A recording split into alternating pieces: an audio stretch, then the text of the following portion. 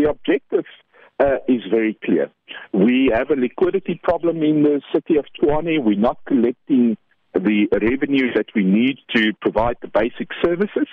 And in our investigation into that, we came across an alarming amount of revenue we can't account for, which relates to illegal connections, tampering of meters, and in some cases not zero usage, but low usage. And in other cases, people who pay a bribe to make an account disappear. So in other words, somebody will owe, in one case that we actually discovered, a person owed 7 million and he paid 500,000 rand bribe to make that account disappear. And that's obviously that 500,000 rand going into the pockets of individuals. And to curb this, we introduced the amnesty period, not to create a luxury resort for residents, but to get to the bottom and the snakehead, as we call it, of these individuals, and we're targeting them and we want to get them out of the system.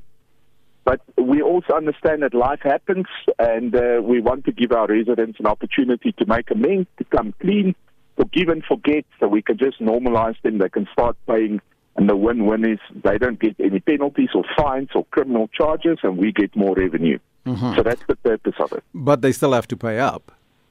They still have to pay. Look, the bottom line is always you have to pay for what you use. So we normalize them. So when a person applies for the amnesty, we normalize them, and they start paying for their usage, and which they should have done in any ways, but obviously without any other further consequences like penalties or anything else that comes with that. Now, the amnesty program started in August. Have there been any people coming forward thus far? Absolutely. We have. There's obviously now towards the end a lot more people who are applying, and we're seeing some really alarming evidence that's coming through. It's a bit too early still to tell what the impact is in terms of the normalization, because that's a process that's continuously happening. But yes, there are definitely people coming forward. In some cases, we've had over 100 people on a day that have come forward. In other cases, individuals that have come forward with very, very big amounts, and other aspects. So yes, there's definitely an uptake on the amnesty program. And how do people apply for this amnesty?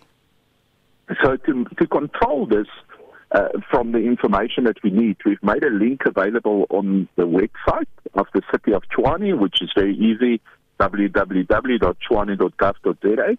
And all the information and forms and everything needed are on there. Now, we're very well aware there might be some of our residents who not necessarily have access to internet or access to a computer or a printer or anything like that. But it was important for us to have that control measure to control the aspect. But we also make the forms available at our customer walk-in centers, at our libraries. There are computers available at our walk-in centers and libraries that people can utilize. So we do make sure that we do not disadvantage any person who might not have access to a computer, for instance, or so. So we have put those avenues in place. And that's where it's available, so that we have a control over this. And when we receive those applications per email, we can make sure that it does not disappear or somebody hides them away or anything sinister like that, if you get what I'm saying.